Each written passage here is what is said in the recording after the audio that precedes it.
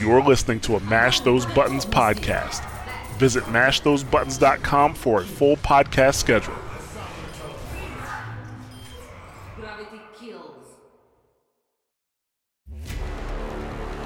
Hey, this is Ramses from Push the Point, the Mash Those Buttons official Overwatch League podcast.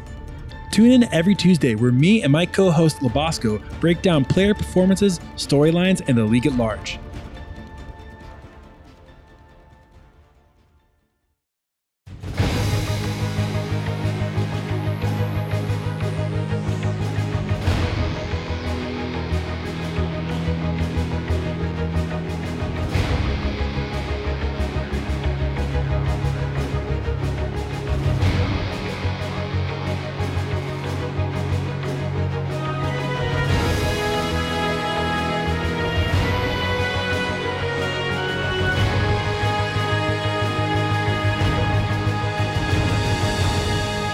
Hello and welcome to another episode of Watchpoint Radio, Mash Those Buttons podcast dedicated to Overwatch and its community.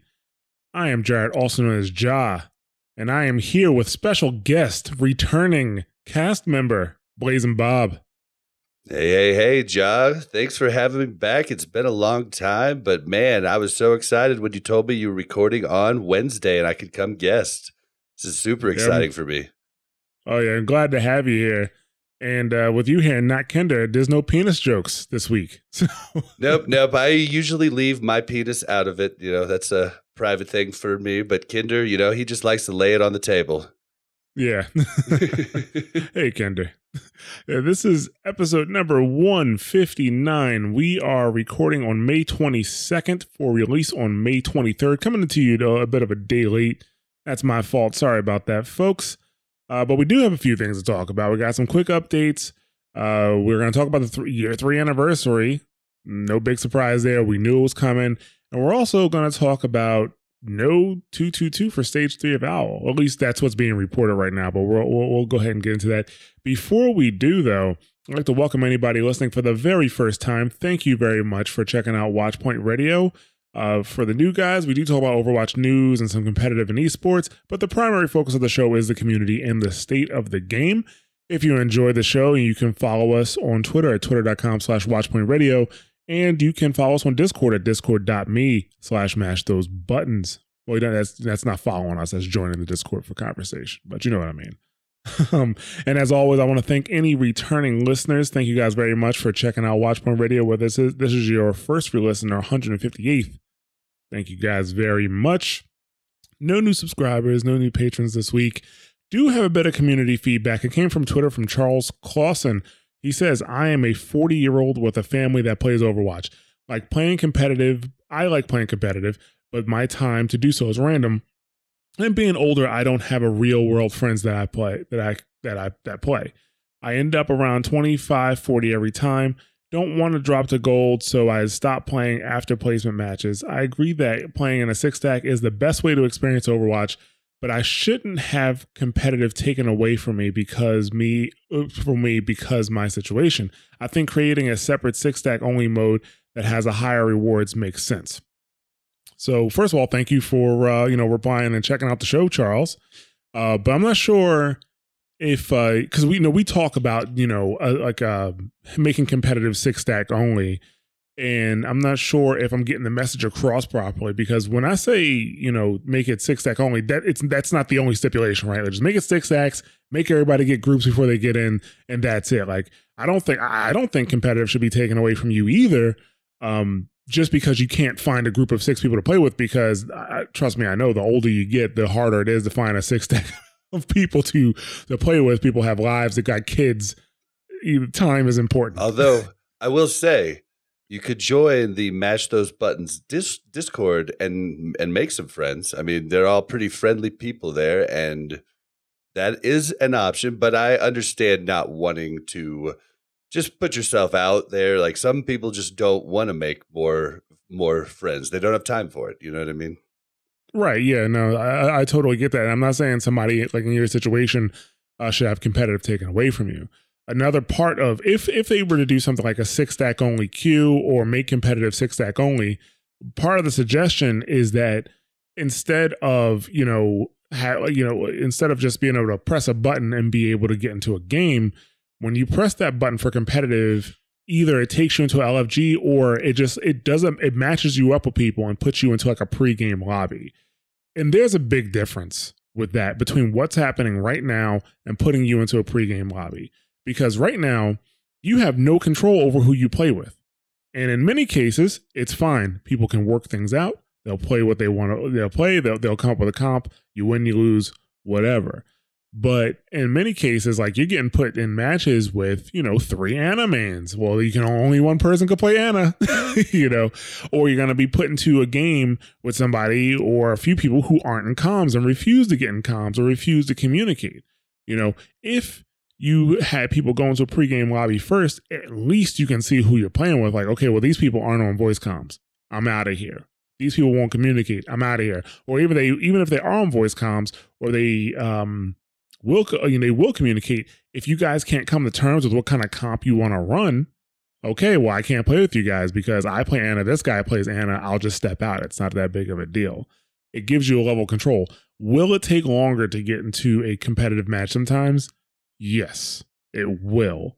But the matches you have on average will probably be of a better quality, because to troll a game like that, right? To throw a game, that takes a level of trolling dedication to throw a game when you have to go into a pregame lobby. Like that guy or girl was dedicated to trolling. They're having a bad day, week, month, year, life, whatever. And they are dedicated to trolling, and that may happen sometimes, but it will definitely help the problem of people just like quick play or competitive. Fuck it, competitive.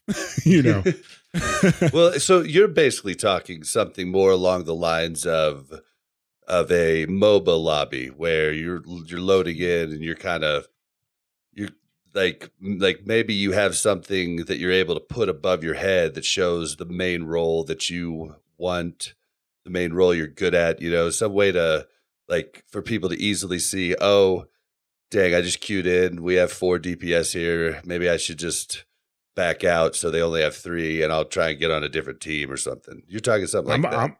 I'm open to that too. Like, yeah, like that too. Like I have always been for, even if they put in a role preference, it'll help the matchmaker. If this person wants to play DPS, match them with 1 other DPS, 2 tanks, 2 heals at minimum. At minimum. And then it still gives you the freedom to do crazy compositions if you need it. It does.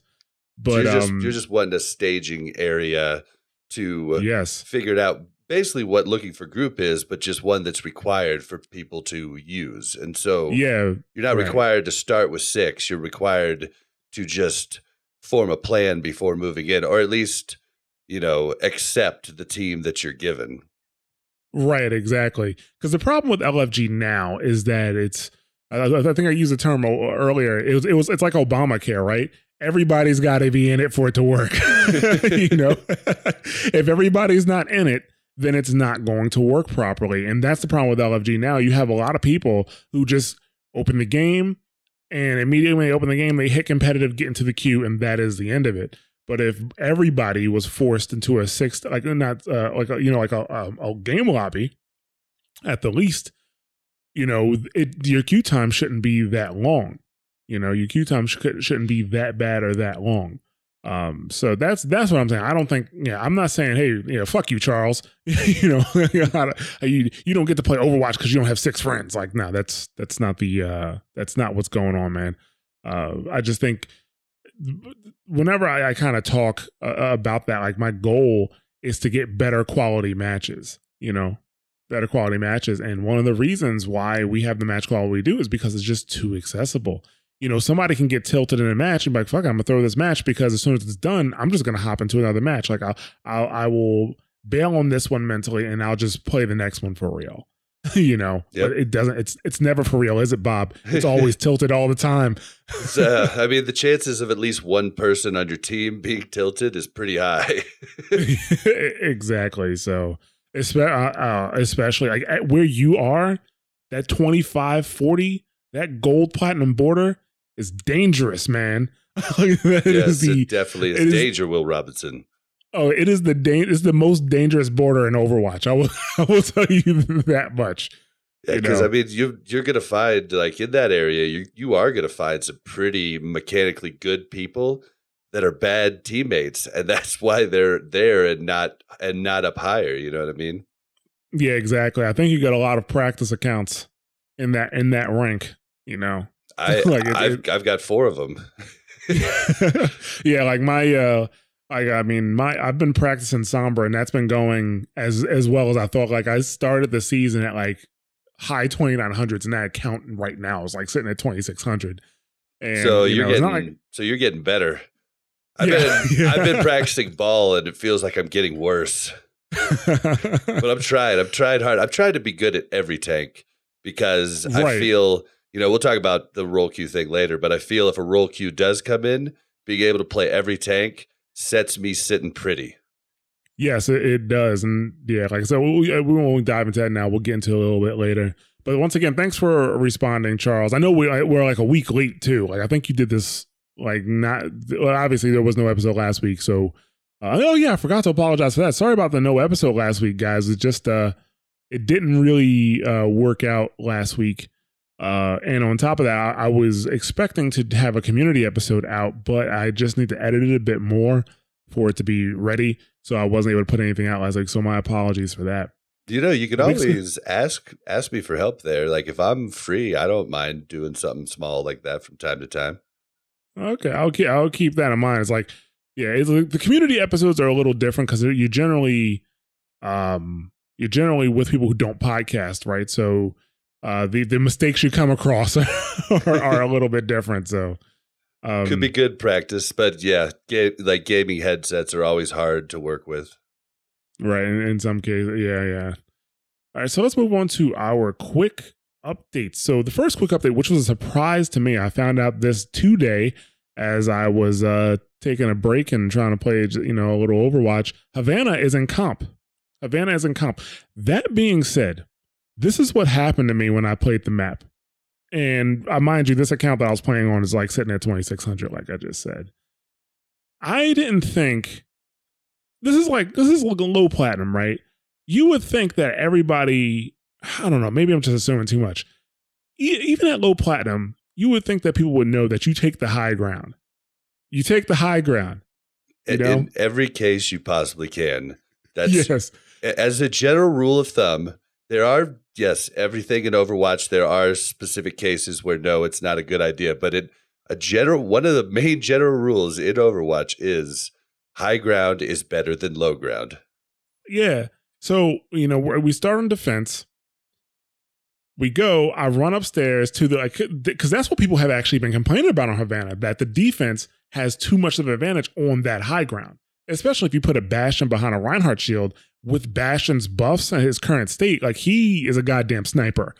Yeah, or a Bastion, Orisa, Hog, Baptiste. Yeah, could be pretty mean on the high ground right there.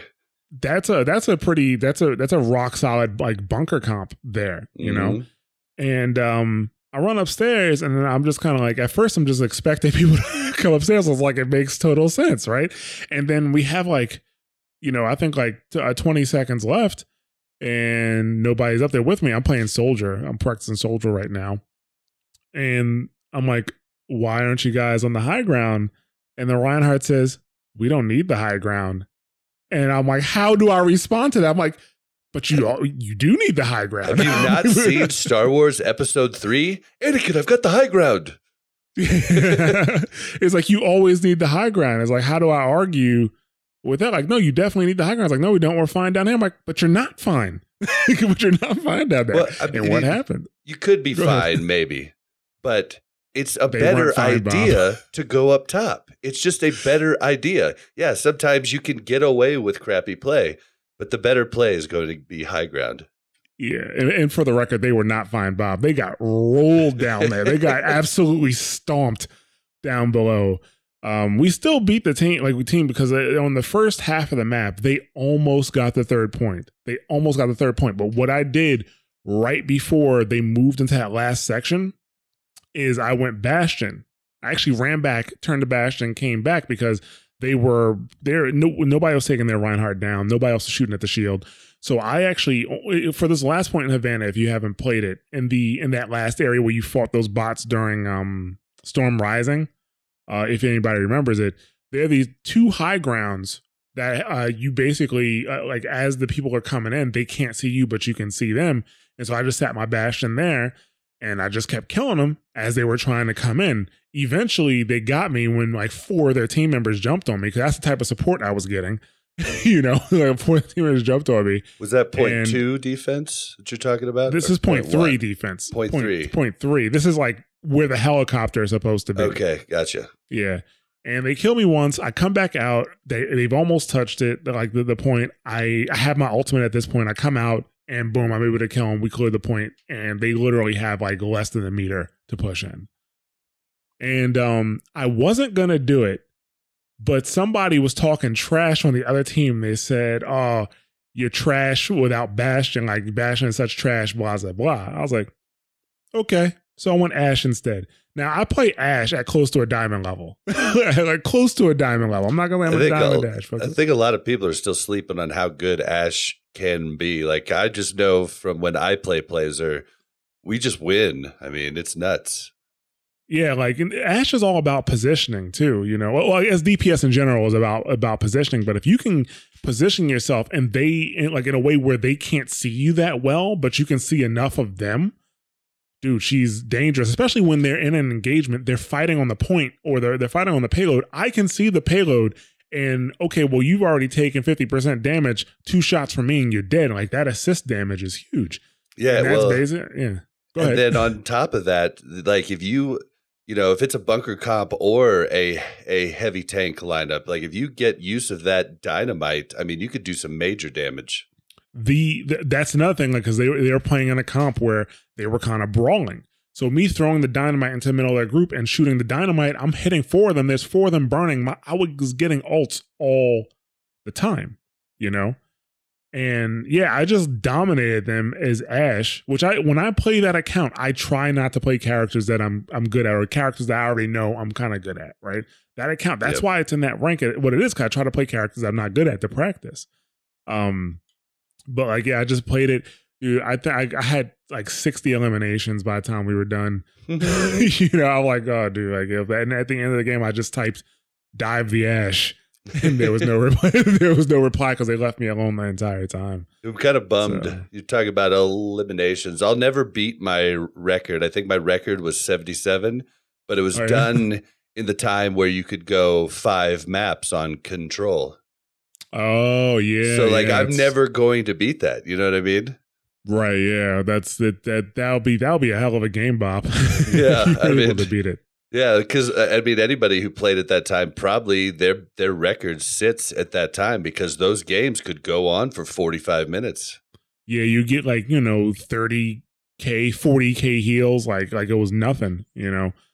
So I missed those days somewhat. I'm still of the opinion you loved those. You loved those. I'm still of the opinion, we fought about it forever, but I'm still of the opinion that I like it the way it is now. Yeah. When I'm in a rush, I don't mind it. I'm wishy-washy. I'm saying, all right, that's fine. Maybe we should do it in a game night sometime.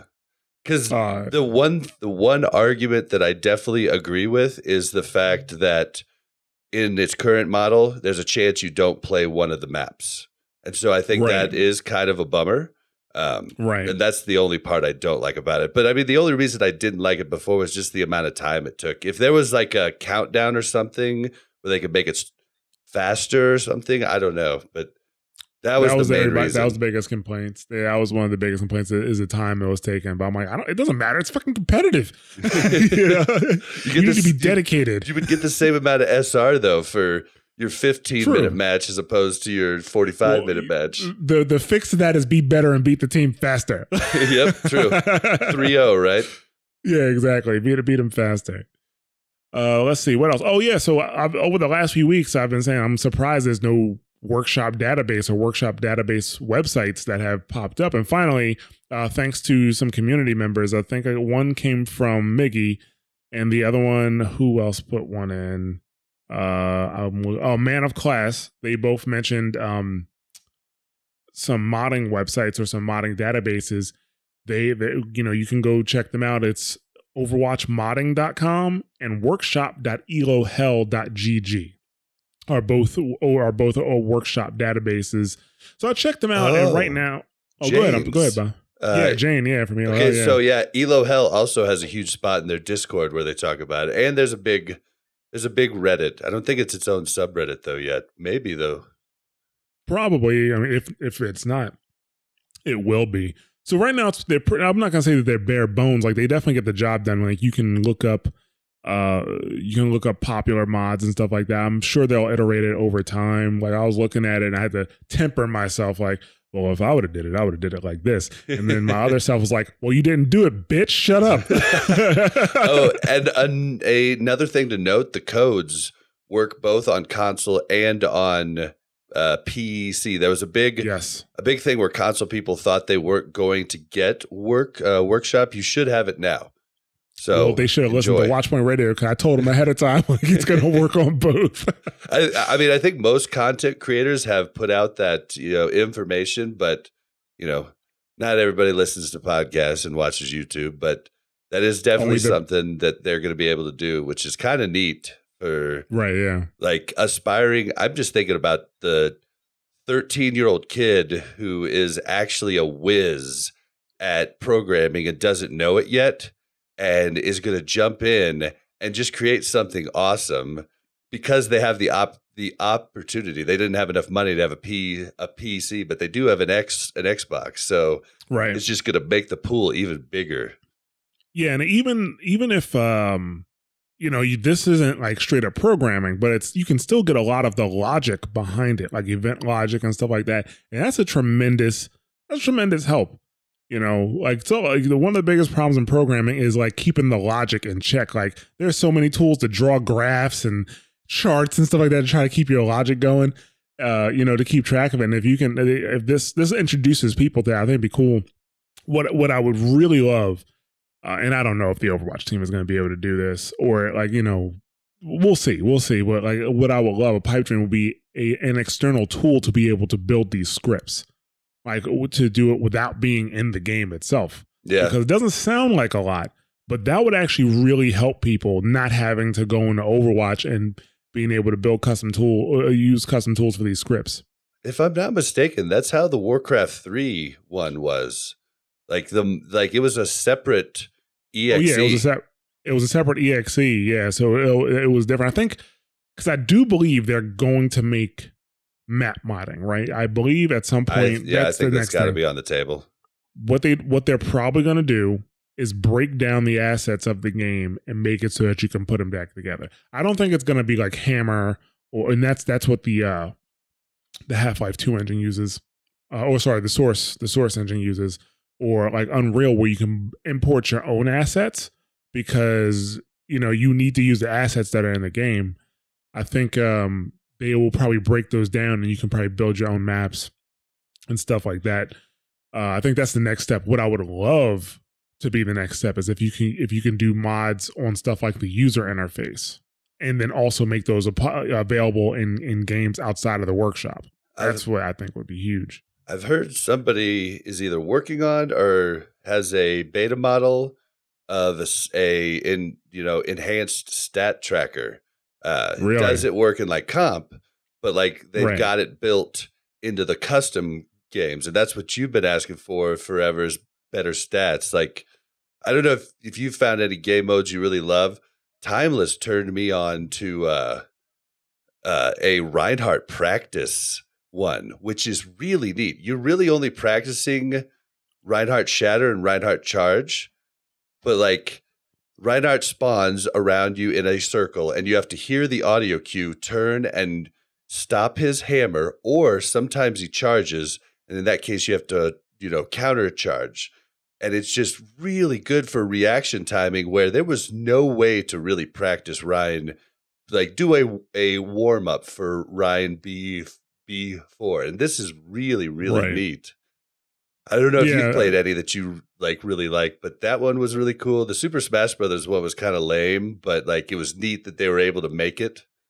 Yeah, I played one that I thought was kind of cool, and essentially it was like an Old West draw game, right?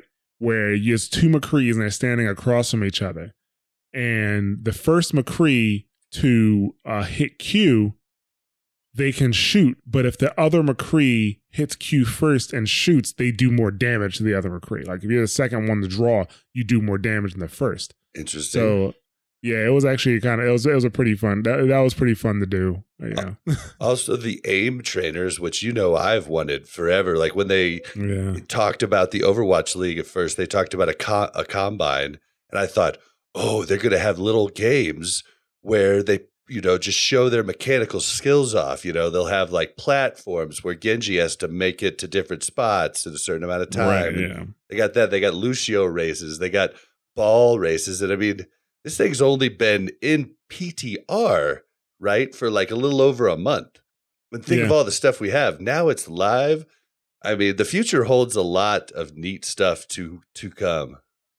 Yeah, the community can build something that could draw a huge audience. I mean, just if somebody would have thought of this, a while back, if somebody could have thought about, giving mod tools to the community, then, Jeff would have listened and, this could have all been something we've had for years now. But, who could have possibly thought of something like that? I don't know anybody who thought of that. I mean,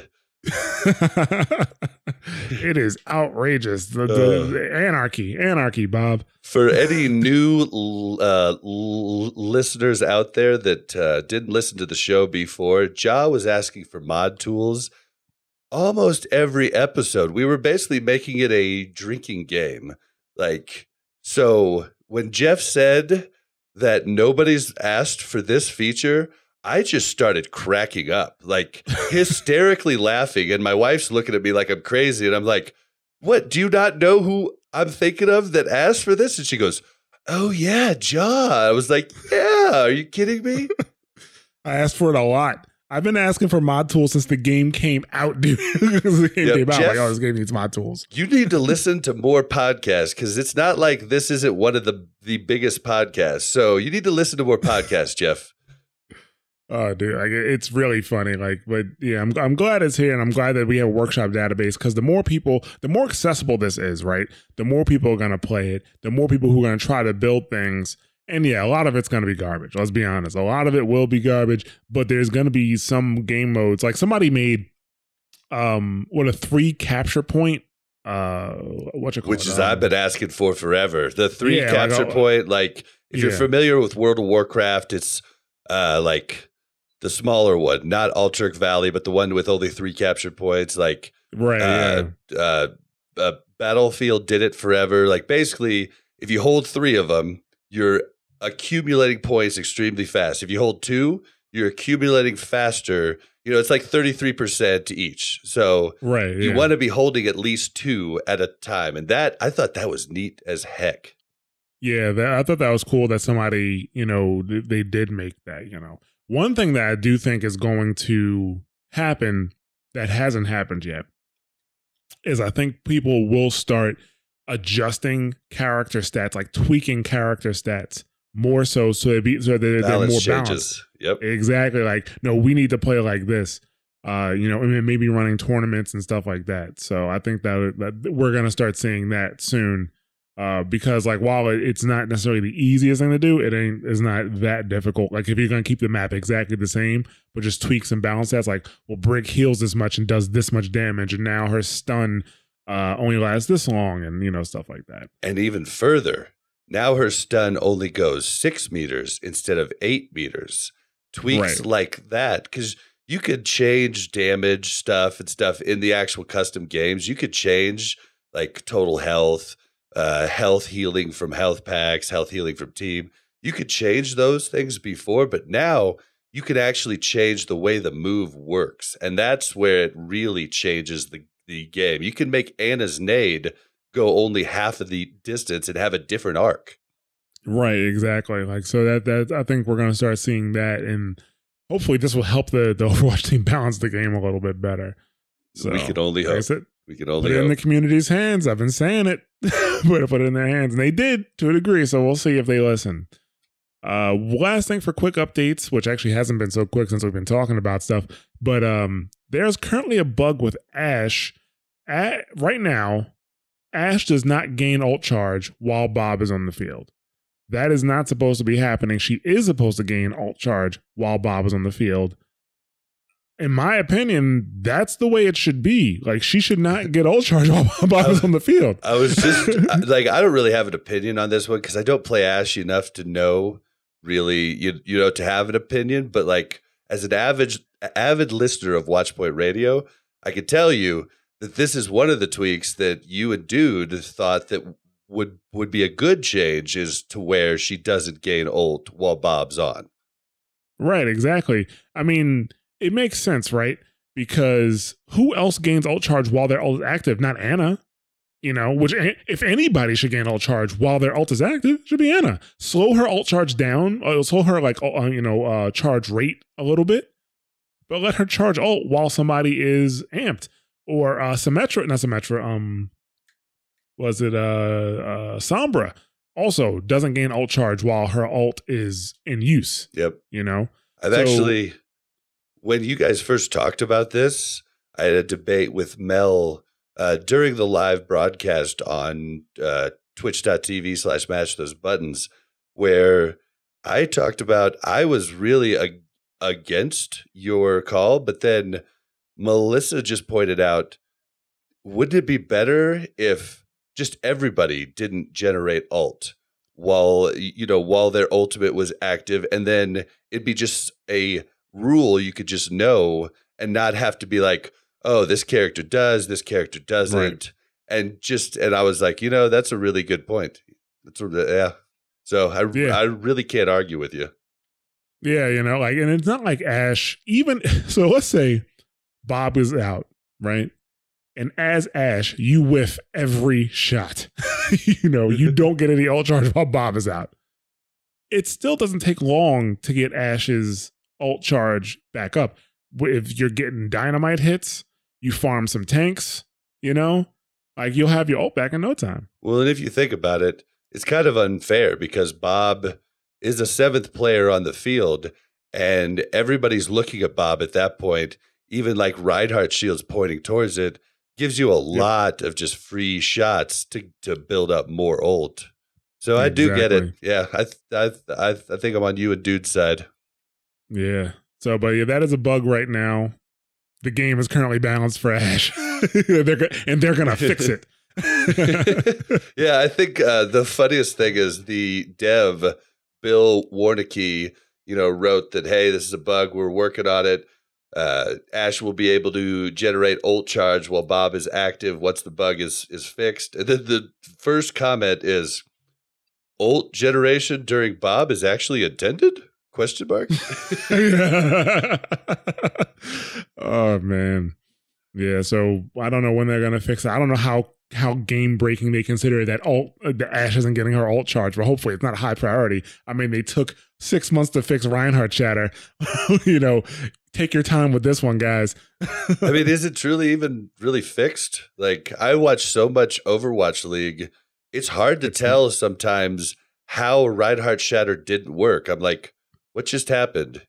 I have to actually watch the VOD back to see what happened. So it's not fully fixed, but I think it's a different issue now. Like, I've seen Reinhardt shatters, like, it almost looks like the shatter follows somebody around a corner. That's what it kind of looks like because of the way the waves go. But what I think is happening is that the shatter is going underneath the asset. It's actually going underneath what the corner was. I think that's I gotcha. Yeah, so I think some they have assets have a hard corner, some don't, maybe. Yeah, so that's what I think is happening with the Reinhardt shatter sometimes. Because sometimes again, I'm like, yo, that shit just like tracked me down. Yeah, I find it weird around pillars. Yeah. Like, I find that I'm able to hit them when I feel like they're on the other side of the pillar. I'm not really arguing when, it works in my favor, but I feel like they're hiding behind the pillar and still getting hit by it. Yeah. I mean, I'm not too upset when I get a good shatter. When I get a shatter and I think I shouldn't have, I'm just shaking my head like, it's a damn shame as I'm charging the person, to kill them at that point. Like, oh, man, I'll say a couple words for you. But let's go ahead and move on to the year 3 anniversary. Obviously, we saw this coming. Gotta be honest though, expected a bit more news when it came to the 3-year anniversary. Expected a dev update. Yeah, why, Jeff? We want to hear you say, "Hey, this is Jeff from the Overwatch team." Even though you're the VP at Blizzard, you're one of the VPs, which they never talk about, but I found out recently. Yeah, he's still fucking creative developer of Overwatch though. Like, it's the money maker.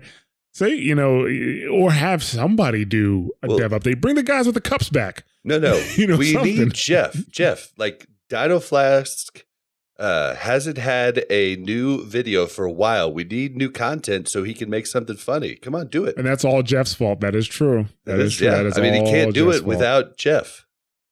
That is true. Yeah, it's not the same with the guys with the cups. And if you're new to Overwatch, you got to go back and watch the network dev update they did where they introduced Trust the Shooter, my most hated mechanic in netcode of all time. So I got to be honest. We were expecting some information. I don't know. Like, it really feels like they've kind of been, when they do talk, it almost feels like they overpromise a little bit. Like, Jeff did say, okay, well, we have a new feature coming that, nobody's really asking for. That was Workshop. That was a big feature. Thank you very much, Overwatch team, for putting that in. But then he's talking about, there's going to be additional updates that they were going to be putting into the game in the week. Like, they made it seem like they were going to be dropping an update like almost every week going to the anniversary, and that hasn't really happened.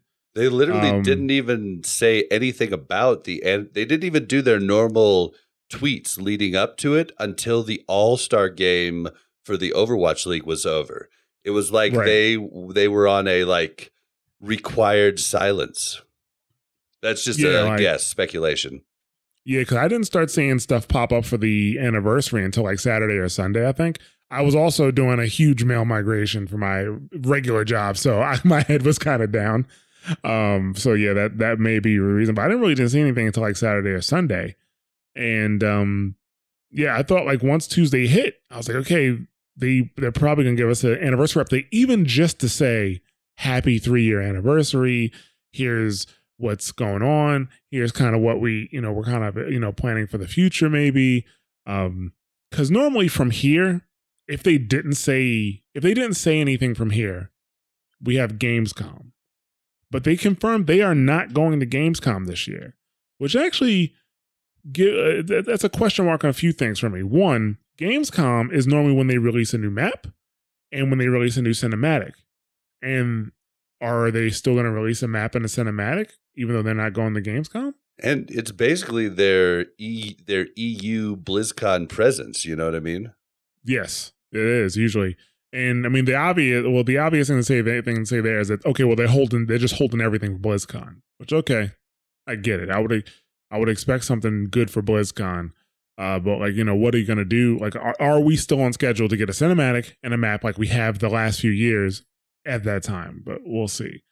But back to my original point though, that, since there is no Gamescom, there's no news right now. I mean, technically speaking, they could drop news anytime. But the times you want to drop news when all eyes are on you, people are going to be, there's more eyes on you during the anniversary. There's more eyes on you during Gamescom. There's more eyes on you during BlizzCon. So I think it's logical to expect that there's not going to be any announcements until BlizzCon, unless they do announcements before the anniversary is over. But I would have expected that if they were going to make some announcements, they do it at the start of the anniversary. Or if I guess they could do an announcement, start of stage 3 of the Overwatch League. Jeff has come on prior in season 1 with announcements, but yeah, it is definitely weird. A lot of people are pissed. You're not the only one pissed. Like, there's a lot of people pissed. And along with this patch, no changes to any balance. So I guess they're good with where it's at right now, or? Well, the Overwatch team thinks that the game is balanced well the way it is. The community disagrees. I think Activision tells them to say the game's balanced. I don't know. Like Blizzard, a lot of people blame Activision for the shit that happens at Blizzard. But the thing about Blizzard is like they like compared to the other developers that work for Activision, Blizzard has worked pretty independently on their own since the Activision Blizzard merger. I mean, you make a good point. Yeah. I mean, they're the only ones allowed to have their name in with Activision Blizzard, you know? Yeah, well, that's the merger. The merger was between Activision and Blizzard. It turned them into the largest publisher of video games in the world. You know, like with Activision was like had some very, very lucrative properties, but I don't think their staff was that large. Blizzard has an incredibly large staff, and you combine the two, and boom, now you have the largest game publisher in the world. But yeah, Blizzard has acted autonomously for quite some time, but it's not like just like they're doing like it's not like it's just Overwatch that people are unhappy with, right? People are unhappy with what happened with HOTS. People are unhappy with what's going on in Warcraft, and a lot of that stuff was put in place, you know, for a while. I will say, I saw a screenshot today. There were 75, was it million or 75,000? It had to be 1,000. 75,000 viewers on Twitch watching World of Warcraft vanilla. Oh, yeah? Yeah, watching people play the beta of the World of Warcraft Classic. I am curious. I think that's not going to last long, but like it's interesting. I'm curious to see how long people play that, because it's one of those things that you watch with rose-colored glasses. You know what I'm saying? I'm totally going to play till at least level 30, and then I might just keep, or at least level 29, and then I might just keep what was called I forget what they called it, not a Smurf, but like you would just basically level up a character, get all the epic and blue gear that you possibly could at level 29 for that character, and then you would just do battlegrounds at level 29. So you're in with everybody level 20 to 29, and you're just a monster. I mean, so like I'll probably do that. I'll probably level up a paladin or a warrior and do that. And then I'll get to play through, you know, like all the really nostalgic parts, but not have to go through the super grind of 29 to 60, because I don't think I'm going to do that. Yeah, I think like I forget, like as much as Warcraft is still a time sink, it was way worse back then. Oh, yeah. It actually made people work together. You know, you talk about not having friends to play with. You just had to make them there because you weren't going to complete the shit without them. Yeah. But thank you for listening to WoW Talk. No. Sorry about that. I just thought about that, and I thought that was crazy. Yeah, no problem.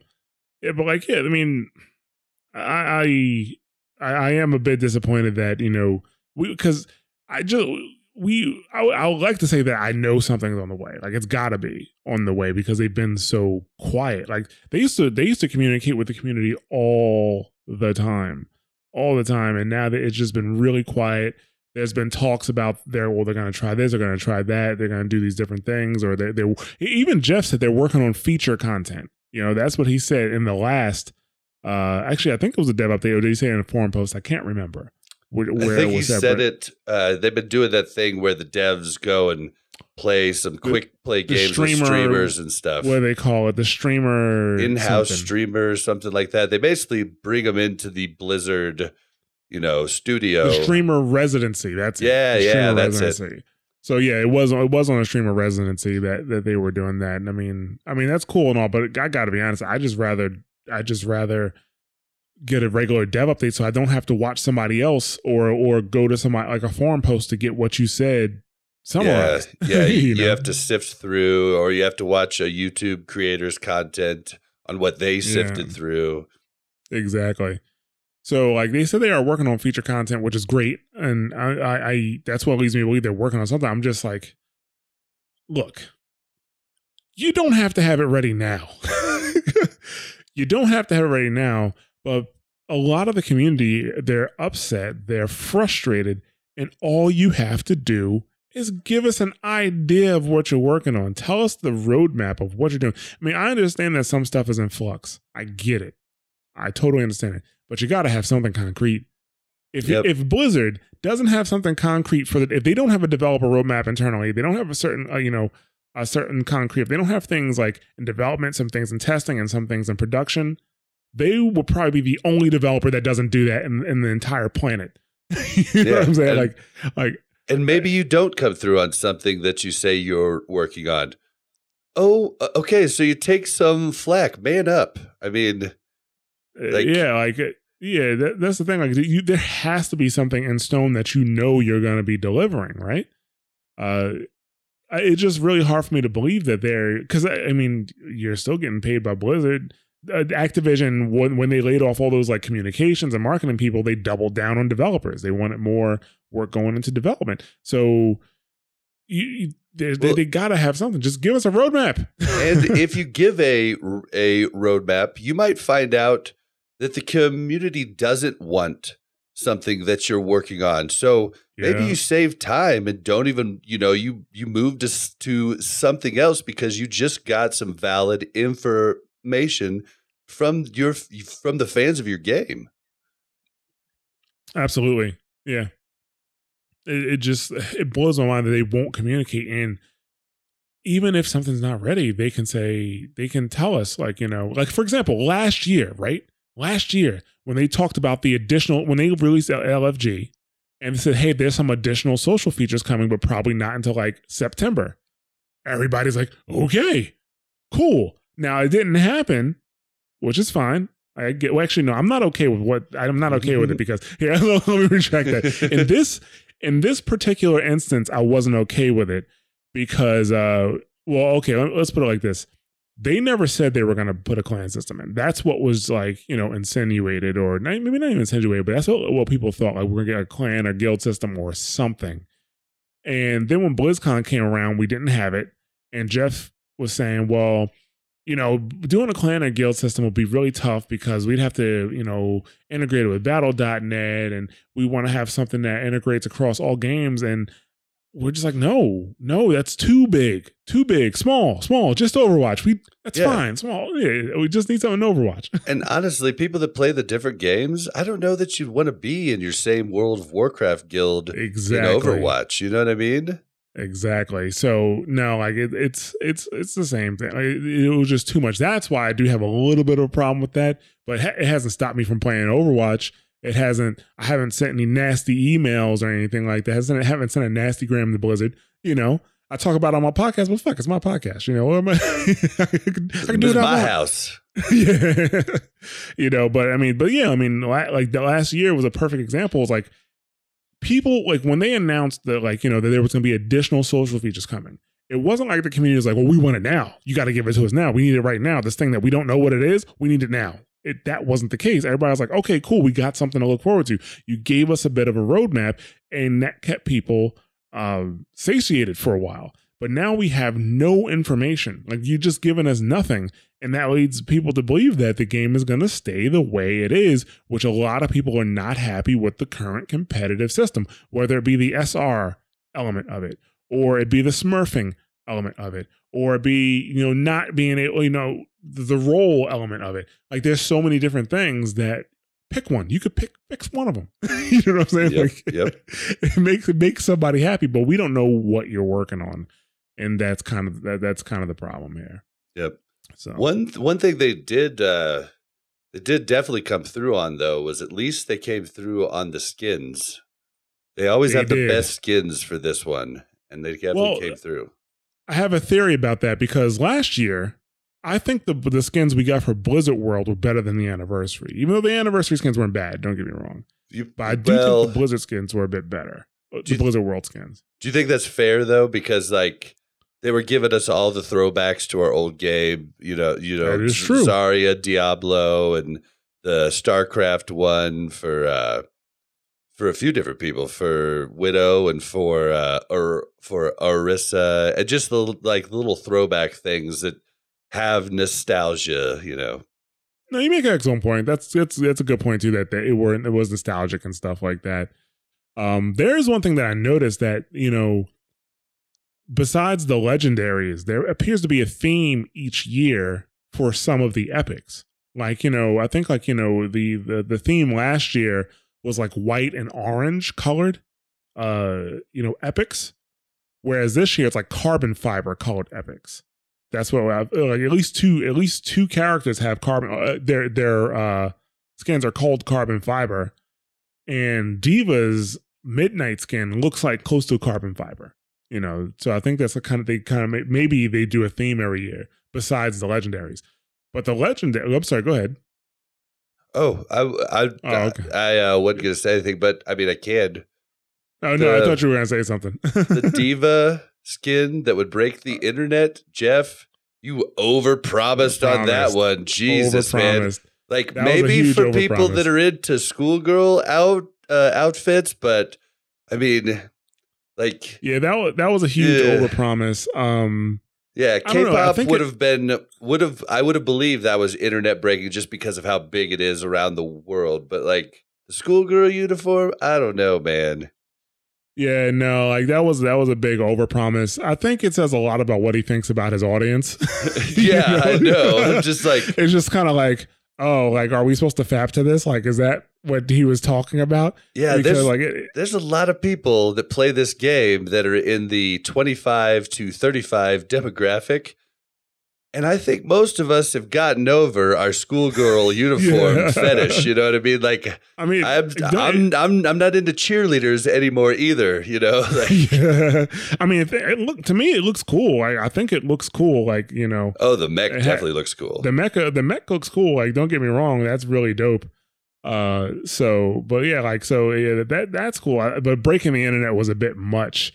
The skins that they showed after that, though, were, like, in my opinion, more internet breaking. Like the Gargoyle Winston is really dope. Really cool. You know? And his gun is like a old style, like it looks like a stone, you know, pillar that you would see on like a castle that has gargoyles. You know what I mean? Like, it was super cool. Yeah. I have to check that out. I didn't check out his gun.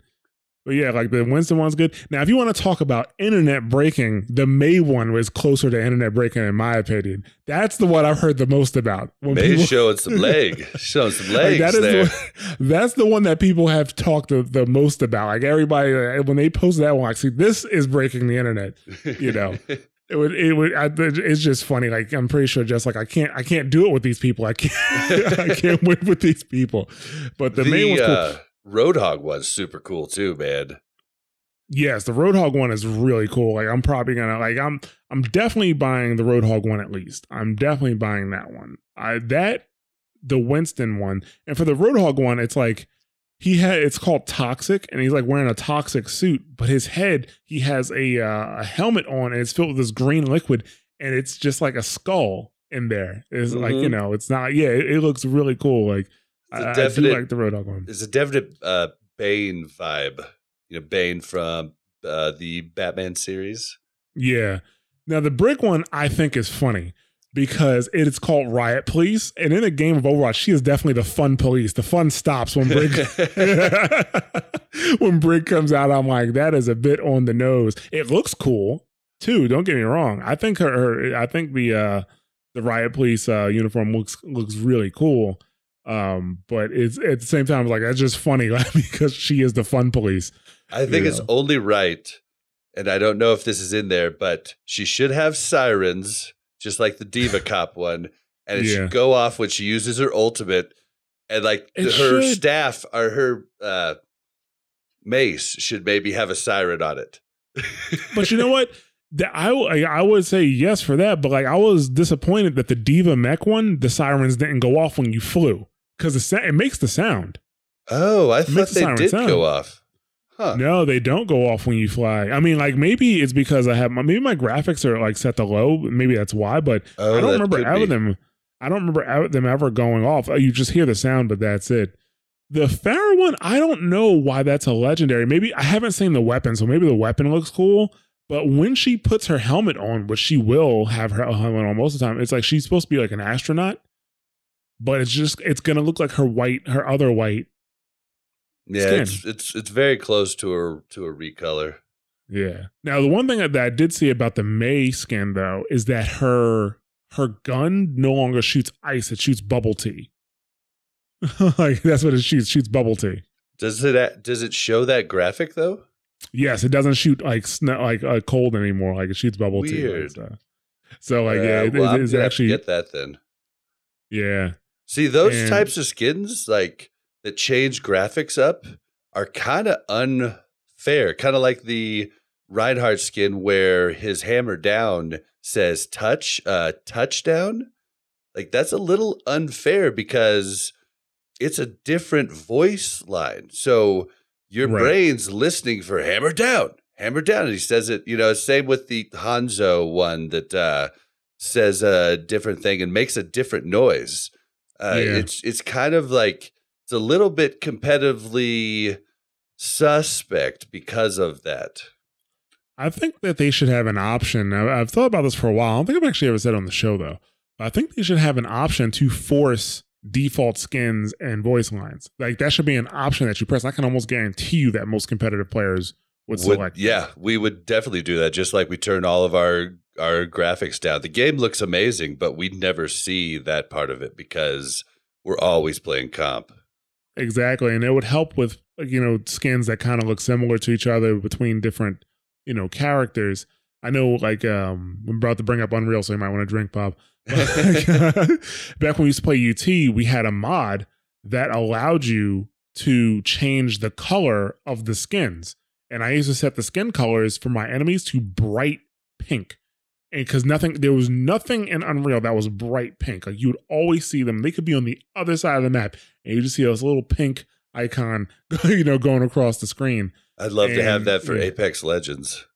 Yeah, but yeah, that's the thing. Like you used to be able to do that, and you could change your hit sounds if you wanted to, and stuff like that. But yeah, I think if you could force default skins, you could force default sounds. That would be good for competition. I'm surprised they haven't put that in there because it's interesting because people told me about these rain effects in the most recent Uprising. And I had to turn my graphics back up to see it because I didn't even know they were there. Yeah, I knew it was supposed to be raining, but I turned the graphics back up. I was like, "Oh, this is it." I was like, "Okay, let me turn my graphics back down." I did it for the ambiance of it because I don't really try to beat it on the hardest one. I just go through a couple times, try to play each character. Really haven't been into those like a big time, like a lot of people are. But when I do it, I want it to be kind of cinematic. So that was the first time I turned my graphics up in a long time. Yeah, me too. I usually, if you play on PC and you don't play with the graphics on low, you're doing yourself a disservice. I mean, I have if you play competitively. If you play competitively, yeah. I mean, I have a pretty boss rig. I mean, I play regular games on high or ultra settings, but when it comes to Overwatch, turn all that shit off. Well, and and something else. Like I played with high graphics when I first started, and I remember playing Symmetra early on, and I was hiding Symmetra turrets behind window blinds that would open and close. Yeah. And what I didn't know is with graphics turned down, those are just gone. So if you have graphics up, people can actually hide things behind more stuff in the environment, and so. I guess you're just always doing yourself a disservice in a competitive game by having those up. Yeah, you run the minimums. I mean, even when I used to play CS, people used to run these scripts that would turn everything down. Like it'll turn all the textures down in the map, but it would keep the textures of the enemies high. And what that would do is it would be much easier to see enemies in the map, Yep. So, yep, that's a thing across the board in competitive games. There's also some new dances. There's 3 dances, I think, but I only remember seeing one for Baptiste and one for Ashe. You're missing the best one, man. Which one is, who's the third? Oh, that's right. It was a Hammond one. That's right. Dude. Oh, it's so good. Dude, he jumps out of the ball and he dances back and forth on the ball where the ball kind of has just this regular beat and he just dances across the top. It's so good. Yeah, that's funny. Yeah, I did that as well. I was like, I know I'm missing one. Somebody will know. Bob knew. Yeah, Baptiste, I really thought, he'd have some moves, but his dance is pretty, he does the little lame point. Why would he have moves, Bob? Why would he have moves? I think I just dug myself into a hole, didn't I? No reason at all. He seemed like a cool guy, so I thought he'd have some moves. Yeah, he just looks like somebody that can dance, right, Bob? Looks like somebody that knows the beat. You know what I mean? Oh, yeah. So, yeah, I mean, I do like the skins. I do kind of feel like because the skins are so good, I was like, they probably held back the skins from because I thought them adding new skins every year would be like kind of a thing that they did in January to keep people coming back, because I thought that was awesome, because after Overwatch came out, it was great that we were getting these skins in the events, but the problem was that you could only get it during the event, and you had to wait for the event to come back to get them again, and that's kind of frustrating. And then bam, we get these Blizzard World skins. Yeah, we get these Blizzard World skins. It's like, well, he's in that game the whole time. Like, that's awesome. That's something to work for. And I think some of these skins are probably skins that they were going to do that with in January again, and then just held on to them. And that's a bit disappointing. Like, some of these skins, like, I'd love for these legendary skins just be in the game all the time and have something to work for. Because now, go ahead. Have them periodically go down in price.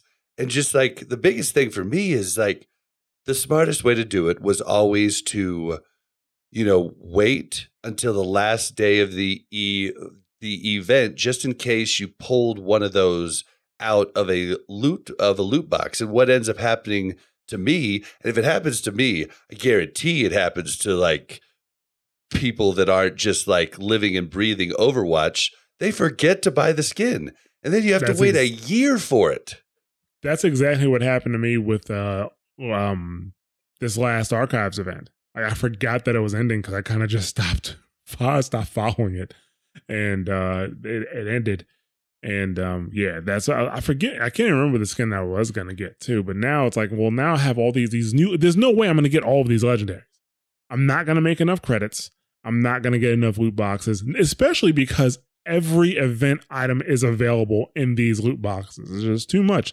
If you buy yourself a 50 pack, you're just doing yourself a disservice. The chances of getting these legendaries is low. If they want to have it to where it is, periodical, then at least let you buy the skins for that event until the new event starts. So the event's over, you can no longer get it out of a loot box, but you still have time to buy it for the price that they have it up there as. That way you would almost never forget, because you wouldn't be waiting at that point, because you're not going to get it out of a loot box. That is not a bad idea. And another reason is because they could, instead of just having these events that only last a few weeks, just make them seasons. We know events come every other month. The events happen every 2 months. Just turn on the event at 1 month, let it ride for those months, and then, right on to the next event. Just right on to the next event and right on to the next event, and make them seasons instead. I think that'll be the best thing that they can do. Gives you more times to get the skin. I doubt people. So, because what happens with the events? Let's be honest. An event will pop up. You get a surge in traffic. You get a surge of people kind of coming back, but they'll play the event for like a week. Maybe play it for a day, more than likely, and then they go away again. Back to Apex Legends or whatever game they're playing right now. Just keep the event up for the entire season, because then they might get reminded, like, maybe I will play some Overwatch. I'll get that skin. I think that'd be much better if they just turn it into seasons. There's no reason for them not to. Yeah, I don't get that part either. Yeah, so I guess we'll see. But let's move on from the year 3 anniversary. Let's talk about the No 222 for Stage 3 Owl, or the reported that there will be no 222 lock, because it was, and Bob, you follow the Owl news more than I do. Definitely. But even I heard that it was heavily suggested that there will be 222 for Stage 3 of the Overwatch League. So yeah, it was. It was heavily hinted across Slasher, one of the biggest league boys in the Overwatch scene. Slasher had really made it sound like it was going to happen. Jeff, in multiple times talking to streamers, had hinted at it. Said he loves the idea Monte Cristo had tweeted at different DPS players saying, hey, just hang on. Next stage will be better. And these are DPS players that either aren't playing or are like stuck in Brigitte jail. And so it really looked like it was going to happen. I was hearing from sources that it was on the table. It looked like it was going to happen. And then Halo of Thoughts comes out. Now, this is probably the second most popular leak boy in the Overwatch scene, and he has a pretty good track record of being right. He comes out and says, no 222 for stage 3. The Outlaws, which is funny, put out a tweet right after that said, hey, if we get 10,000 retweets, Jeff will put in 222 roll lock for stage 3. Within minutes, they had 210. But a few minutes after that, it was gone, deleted. If you want to see it, there's a screenshot of it up on your Overwatch's Twitter. But yeah, a lot of teams wanted it. It definitely was on the table from what I'm hearing. It looked like it was going to go through. I don't have no one has told me why it didn't, but it seems like there were a handful of teams that did not want it. They did see a big surge on the stage 2 finals, which might have played in to them not going through with this change. But boy, man, if you've listened to Watchpoint Radio for a long time, you will know that I am a confirmed Blizzard fanboy and give them a lot of slack.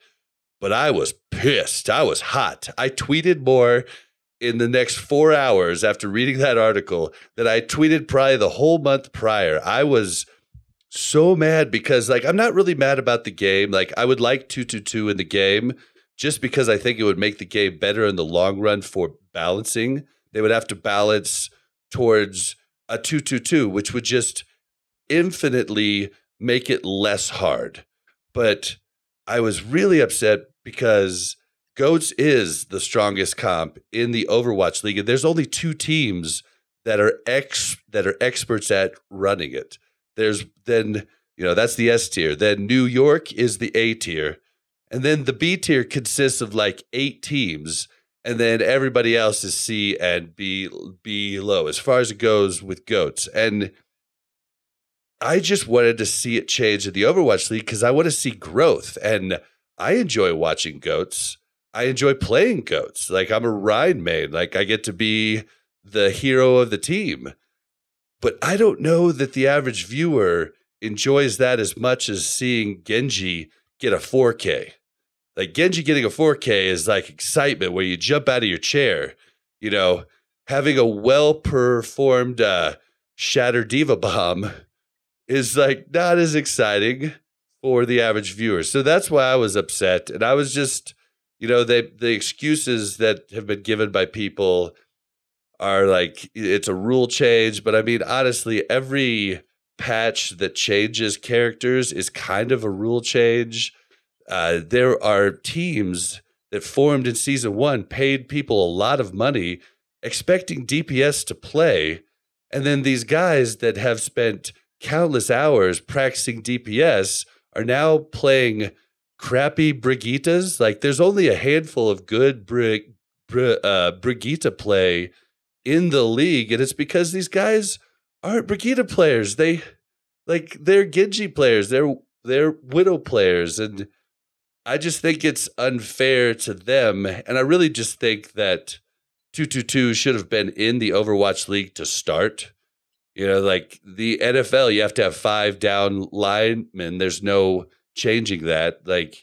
It's okay to have those types of stipulations. And I've ranted on a few different podcasts now. Push the Point, which is I guested on, which is your podcast on Mash Those Buttons also.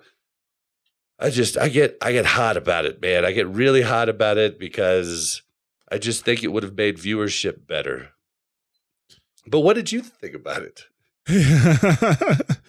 Well, so some people think I'm anti 222. I'm not anti 222. I just think there's better ways to fix the problem. So, when you talk about it, you're approaching it from like an Overwatch League, kind of perspective, and because there are benefits to it, and a game design perspective. You go to 2-2-2, yeah, Briggs broke, so yeah, we can't play her till she gets reworked, but that's fine. We'll be fine without seeing Brig for a little while. You know what I mean? But like a game design, if you have to just say, okay, well, this character needs to play against, 2 tanks, 2 DPS, and 2 heals, you're taking the variables and cutting them by well over half.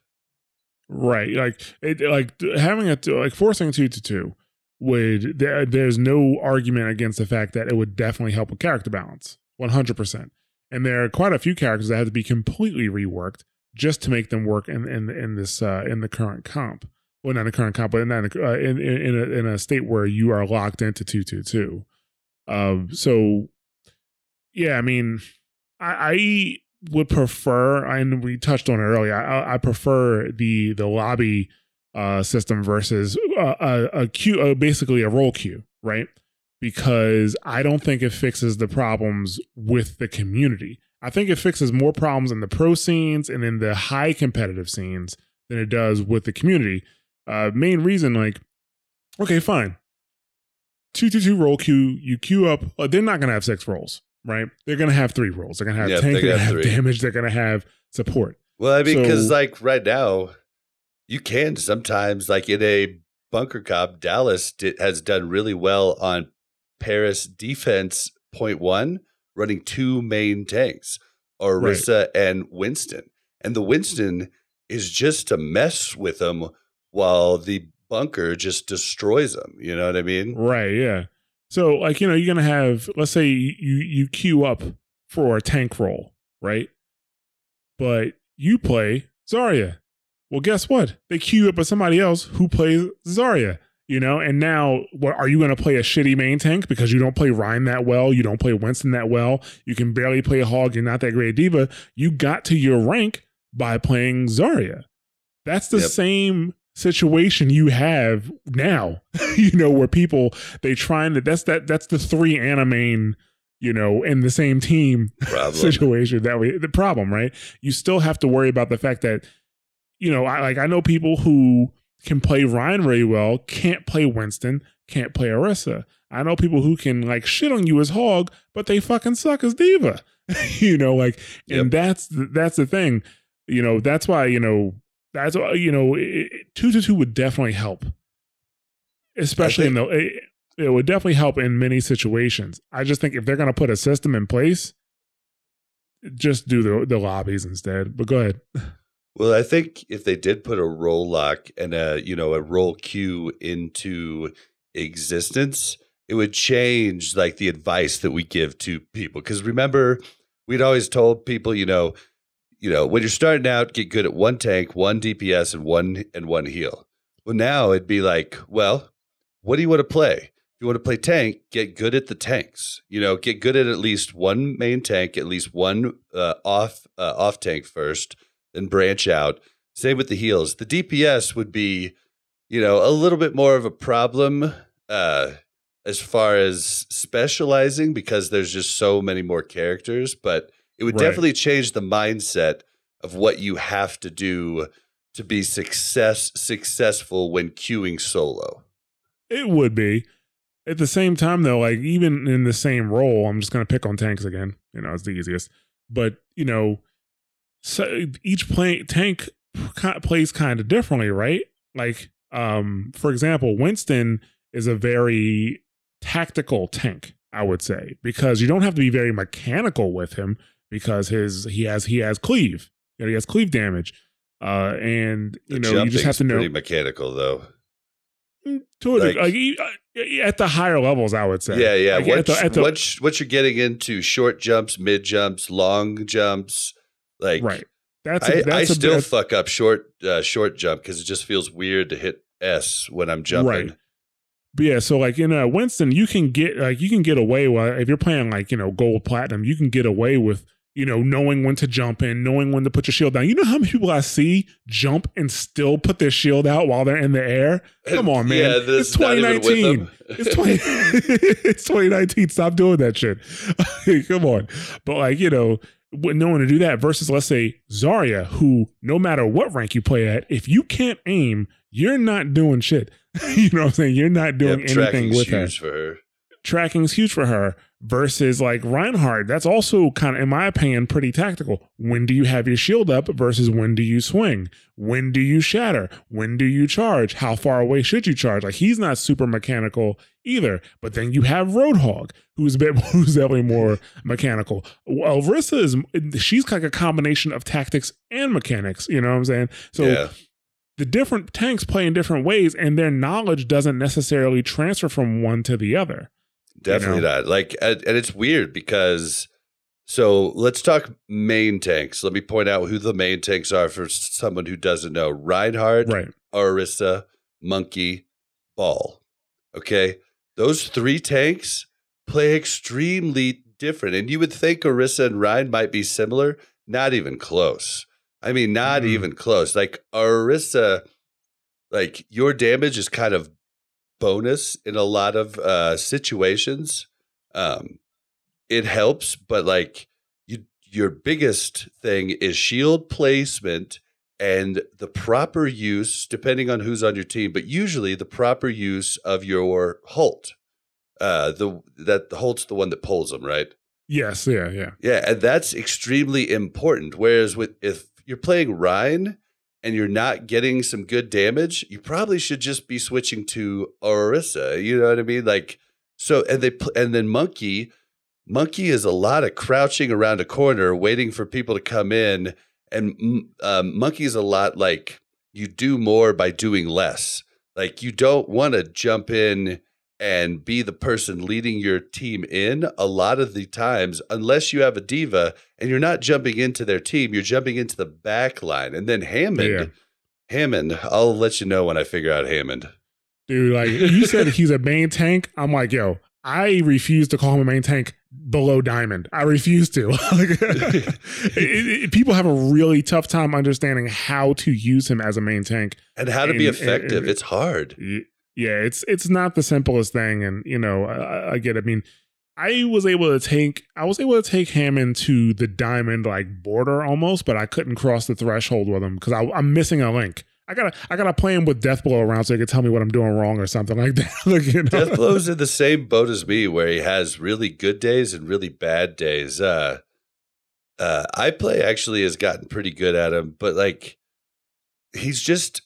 Like, I'm trying to learn, but Yankee always tries to make me go off of him. He's like, well, Bob, we can only win with a really good Hammond. And I'm like, well, how am I going to get really good if you don't let me play him? Like, it's just really, it's really hard to know what you should do and when you should do it. Omnic Lab just recently did a Going Deep with Hammond that actually, I'm excited. I just listened to it today. I'm excited to try out some of the things that I heard there. Right, dude. I'm not sure if you noticed, but the last time we played, like with the stack, you played Hammond. We were playing Paris. I was like playing Sombra. You were playing Hammond, and Yankee kept telling you what to do, but you weren't doing it. I think you were so focused on playing Hammond, you were not paying attention to what you were saying. Sometimes I can't when I'm super focused. Sometimes I just can't hear somebody saying. And Yankee's oftentimes. His mic's really low. He lives with a lot of people and he can't just, like talk loud.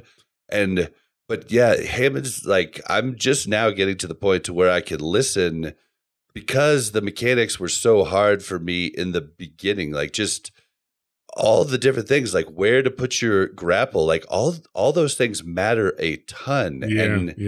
It's definitely been the most challenging character for me to learn to date. Right. And that's actually why when I do, and sometimes I feel a little bad about this, especially when I'm first learning a character, but when I'm learning a character, I turn off voice comms. I turn off chat too, so that I can focus specifically on learning the mechanics of that character. And once I have the mechanics down to a degree, mechanics and the tactics a bit, and once I have that down, then I'll hop into, voice comms or I'll hop in the chat at that point, because what you're gonna get on comp sometimes is like not all that helpful. But in your case, it actually was. It was helpful what he was telling you to do.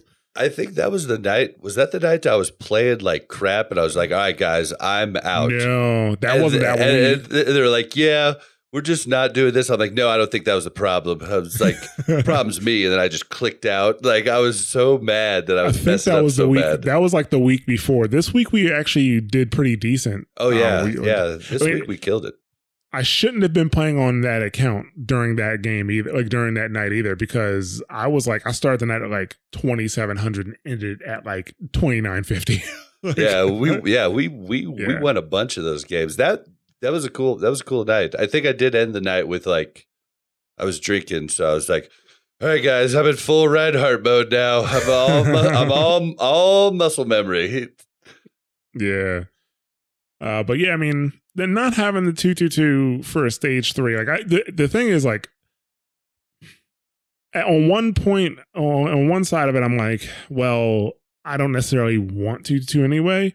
But the thing that I want, I think, is actually a bit more far-fetched for the developers to actually do. I don't think they'd implement it simply because I think they'd be afraid of isolating players or like scaring players away from playing comp. But I think the community will be a bit better than that. Like if they can hit a button and it takes them into a pregame lobby where they can at least talk it out, or what a pregame lobby would do is it allows you to have I think I mentioned earlier, it allows you to have a bit more control about who you play with, because right now you have no control of who you play with. So you can control who you play with a bit more and your game quality be better. But I think that the Blizz devs will be a bit worried that it's, people don't want to do that. People just want to get into the game really fast, but that's anti-competitive. That's actually not competitive. You do have a little bit of control of who you don't play with, at least. Like you still do have the avoid a player. 3 of them, yes. Yep. For now, I think they're looking to increase it a bit more, maybe to 5. Ooh, like like what happens when I need to avoid my whole team? Like what happens? But yeah, I think I've gotten over my anger at the no 2-2-2, and right, like the one tricks that just got into contenders, Clockwork Vendetta, Path to Pro, got in contenders, one tricks. Like there's a guy that just plays Torb. Oof. On attack, defense, everything. I mean, it's hilarious. Orisa, Torb, Hog, I think Symmetra, and they made it into contenders, and everybody's losing their shit. Like they're just like, how does a team of one tricks make it into contenders? And it's like, it kind of goes back to what I've been saying on Our Recap forever. Teams just need to like play their players at what they're good at and see where they can get. But the problem is there's so much money involved in the Overwatch League. I think most teams are scared. Yeah, and we talked about this before because, this is something that I've talked about on the show before.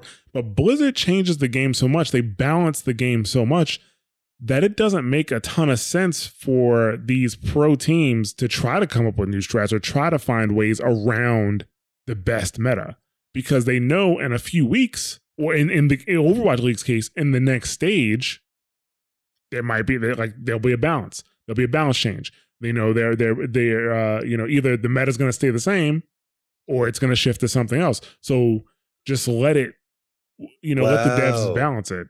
You know what? You might be onto something here. That might be why we're not seeing any changes. Maybe coaches fought back with the league and said, listen, if you change it constantly, we can't develop new strategies. Maybe, I don't know, this is tinfoil hat, but maybe this is them giving coaches a chance to iterate on the experimentation that happened in stage 2, because there was a lot of experimentation. Kind of died out, but there was a lot. That's the way it should be. Like, in my opinion, the pro scene should be shaping the meta, right? People should be copying the pro scene to determine, well, what should we be playing on ladder? But Goats came from contenders. Yep. Goats came from the team called Goats. Yeah, Goats came from the team called Goats. Goats came from contenders. And Dive was being played in, on Overwatch ladder before the Overwatch League. So that's why Dive was so popular, you know? I think the Overwatch League is bigger. I think most teams are either understaffed or staffed with people that aren't truly for that role. Lots of ex-players that, like how many ex-players do you see as coaches in the NFL? It's not a lot because usually it doesn't translate. Like, right. I mean, normally coaches are people that are studying the game. They're analytical minds. They're not the ones clicking heads. I mean, definitely, I'm not saying players can't become coaches. I'm just saying it takes a different type of mind to really dive into what could work. Like, I mean, we see it in our six decks. Sometimes I have really good ideas that people just shoot down because they say it isn't good because they're going by the rules of the meta. And I'm just coming up with an idea of what we could do with the team that we have and the strengths that we have. And I mean, you've seen it before. Like the one time I called that we were getting destroyed on Junkertown. I'm like, all right, guys, double shield, Bastion, Moira. We've got, we've got 4 people. Let's do that. And we ended up like having over 6 minutes left after capturing point 3. And I was just thinking about the 4 people we had and what strengths we could use. And it worked out. I think at the pro level, it gets compounded even higher. And they're just like, we can't try this. That's crazy. And they just don't even think about it. And they basically put blinders on. And I think that's the biggest problem with the Overwatch League. And contenders, you have people trying to make a name for themselves, so they're willing to take a chance.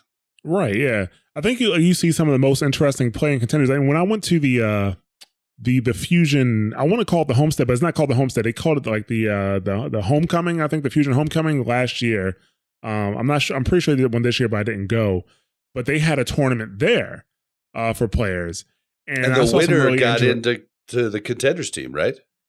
They got a tryout to the contenders team. Like the entire winning team, they all got the tryout for the contenders team, and there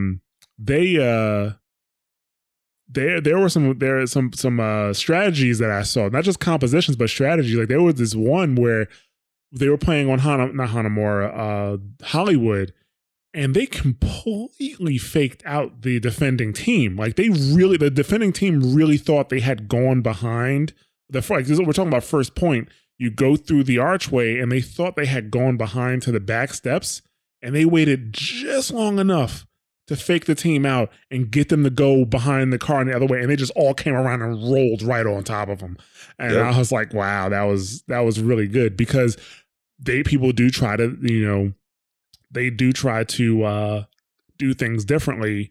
And when you're playing games like that, where you're not playing against everybody who are professionals, you're like, I can get this guy to make a mistake. You know what I'm saying? It's a little bit of a different story. I mean, honestly, I think you can get professionals to make mistakes, because the Vancouver Titans, the most winningest team in season 2 of the Overwatch League, they struggle against the Chengdu Hunters, which is a 500 team, like a 50-50 win team. But the Chengdu Hunters play such a weird style. There's no one to scrim to practice it. And so they've actually given up maps to Chengdu Hunters, who are definitely not as good of a team.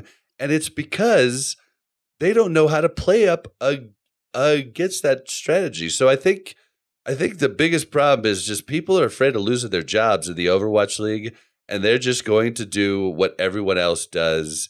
And it's kind of a bummer, but I don't know what to do about it, because I'm sure if I was in the position, I'd be scared to lose my job too. But and I think it's unrealistic to think just because you're not winning championships that you're going to lose your job. I mean, how many coaches in NBA, NFL, MLB teams, they don't win championships, but they still keep their job? Look at Andy Reid with the Eagles. How long did he keep his job? And it was like, it wasn't until they really started having really bad seasons, like back to back, they're like, okay, Andy, you got to go, But that's the thing. Like, it's not, I think most of their jobs will be okay as long as because there can only be one champion. We know that. Only can be one champion. So as long as your team is winning enough to keep your fans satisfied, to keep them on edge, at least give them hope next season. It's only the bottom teams I think will really have issues. Like, oh yeah, these guys got to go. These coaches got to go because we have no chance until we replace these coaches and these players. Those are the guys, and that's not most of the league. At least I don't think so. The league works around profit sharing. So that's what makes it okay to have a team. That's what makes it financially okay to have a team that isn't winning everything. Like with that, you're able to still survive and then you prosper on your really good years. But like, right. Like that's not the biggest thing. The Shanghai Dragons were one of the most popular jersey sales last year. And yes, it could be China, but they were one of the most popular in the USA too. Well, because they were the lovable, they were the lovable losers. Yeah, and like you just wanted them to win one. You just wanted them to win one, So there's definitely you don't have to win, and you don't have to win to keep your job. I honestly think just teams are either understaffed or have people that really just aren't going to do that. They're just, they're meta slaves, and that's unfortunate because this is where we could see some really cool stuff. And I think it should be where we see the cool stuff. You know what I'm saying? Like, so. But all right, let's start. Let's move into our final bits here. There's no community questions this week. And we don't really have any announcements. I do want to just, if you haven't listened to Push the Point yet, and you listen to and you like Overwatch League, I highly suggest you listen. Listen to Push the Point. It's a good show. To the point that I don't watch Overwatch League, but I still find it interesting. I don't edit that show at 1.5 speed. And me, Totem, and Ednar were on it this last week, and it was a good time. Labasco is one of the most popular episodes we ever had when he recorded with me at the grand opening. He also has an extraordinary mind for Overwatch. He knows a ton of contenders' talent, which is really nice. And like if I had a spot on if I had a spot on Owl Recap, I would have poached him that day. So he's definitely a talent. Ramses is like the first time I podcasted with him, he was a little rough as far as his tech side, like as far as having his mic correct and having his camera correct. But I just saw from the beginning that he was definitely a talent. And so like, that's why I introduced him to you, because I thought you could help him with the other stuff. And like, it has just come together to be an awesome show. Yeah, like it's not just another it's not like just like a stat show or a recap show. They kind of talk about the different storylines that are happening inside the league. So it's actually really cool. Would highly recommend it. So definitely check it out. You could anywhere you find this show. At this point, you could find Push the Point there as well. We do have the community episodes recorded, so they will be out soon. I was hoping to have them out this month, but since this month ends, no, we do have one more week in this month. So next week, I should have at least one of the community episodes out. Maybe have them both in the same recording, depending on how the editing goes. But you should have something by next week. We are looking for people. I mean, we're always looking for ideas for community episodes. So if you have one, even if we can't get you on the next batch of community episodes, hit us with your idea, what you want to talk about. And then we'll set you up for a community episode. And always talk about the rank rolls in Discord. More and more people are coming into Discord and hopping on the rank rolls and trying to find groups. So you guys are more than welcome to hop into our Discord. Even if you're playing on Xbox or PS4, check out the PC LFG channel. That's the channel that has the instructions on how to join a rank roll. And, you should roll. If you have any problems, just, shout for me in the Discord, and I should appear sometime in the next 24 hours. So, we'd love to have you in the Discord and play sometime.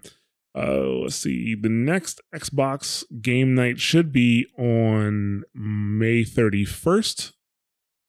I haven't heard otherwise, so it should be on May 31st. I'm going to try to make that. And then I know the PS4 guys had a game night recently. And I'll have to check with Death Squad to see when their next one is going to be.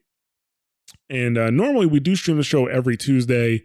We've been streaming at Tuesday at 10 p.m. Eastern Standard Time. But I think that's a little bit too late for Kendra's bedtime. We might have to start streaming earlier again, which is mostly my fault. I mean, I just got to get home a little earlier, so we'll see. But we usually do record and stream on Tuesdays at twitch.tv/mashthosebuttons. We'd love to have you in the audience when we record. We want to hear about your Overwatch stories, so I'm going to give our contact info here in a little bit.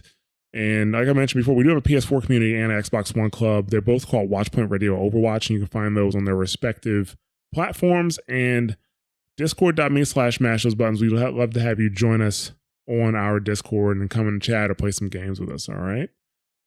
And if you need friends. If you need friends. And if you need friends. It's just instant friends. Everybody's very, very friendly. Everybody's friendly. I'd like to thank everybody for listening. You can catch the show on twitter.com/watchpointradio. Bob, why don't you give me your social media info? Yeah, you can find me weekly on Owl Recap on any podcatcher. You can find me youtube.com/Owl Recap. It's been growing lately. I'm still trying to grow it, but slow moving. You can find me personally at Blazin_Bob. That's BLAZZIN_BOB. I'd like to thank you again, Josh. Thanks for having me on. I wish we could do this more, but I'm usually busy on Tuesday nights. It sucks. You've asked a couple times, and I was so happy you asked me today because I was like, fuck yeah, I can. Yeah, glad to have you back. It was definitely a good time. Yeah, dude, we are a good team, man. We're a good team. Absolutely. Yeah, so you can find me on twitter.com/churchofja. That's my Twitter account. Like I said, you can find also when I do stream other stuff besides Overwatch, you can still find me streaming on twitch.tv/mashthosebuttons. I encourage you guys to reach out to us. Like I said, we want to hear about your Overwatch stories. So if you want to reach out to us, you can email us at wpr@mashthosebuttons.com, or you can reach out via Twitter or on Discord. Those are generally the best places to reach us. All right. And if you enjoy the show and you want to help us out, the best way to do that is to share the show with others and to rate and review the show on your podcast platform of choice. And if you want to take your support a bit further, you can become a Patreon, which is at patreon.com/watchpointradio. You can buy merch from our Teespring store, which is teespring.com/store/mashthosebuttons. Or you can become a Twitch subscriber, which is twitch.tv/mashthosebuttons. And I encourage you guys to stay tuned after the show to hear about our other shows. And with that, we are done. Once again, thank you very much, Bob, for coming back on the show. And, it's my pleasure. It's so much fun. Doing an episode. Oh, yeah, absolutely. And we'll catch you guys next week. We out.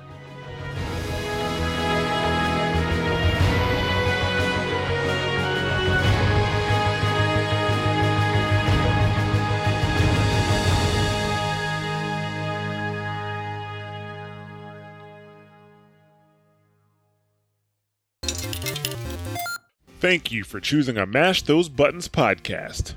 We hope you enjoyed the show. If you'd like to subscribe to one of our shows, you can find us on multiple podcast platforms across iOS and Android. Just search for the show on a podcatcher like Apple Podcasts or Google Podcasts and hit subscribe. If you can't find us on your favorite podcast platform of choice, just go right to the mashthosebuttons.com website, grab the RSS feed, and put it into your podcatcher of choice. If you want to check out some other podcasts you may enjoy, you should check out mashthosebuttons.com/shows. For World of Warcraft fans, we have two podcasts, WoW Talk, which is our news and community podcast, and The Torn and the Goblin, which is our lore and story podcast. If you enjoy Overwatch, make sure to check out Watchpoint Radio to keep up with the latest on Overwatch and its community. If you enjoy fighting games, make sure you check out Double Tap for the latest in the FGC. If you're a fan of The Division or looking forward to The Division 2, make sure you check out SitRep Radio. If you want to keep up with the latest at Mash Those Buttons, you can follow us on Twitter at twitter.com/mtbsite, facebook.com/mashthosebuttons, and youtube.com/mashthosebuttons. We'd also like to have you join our Discord community. So just go to discord.me/mashthosebuttons and join us for a chat. Once again, thanks for listening, and we'll catch you next time.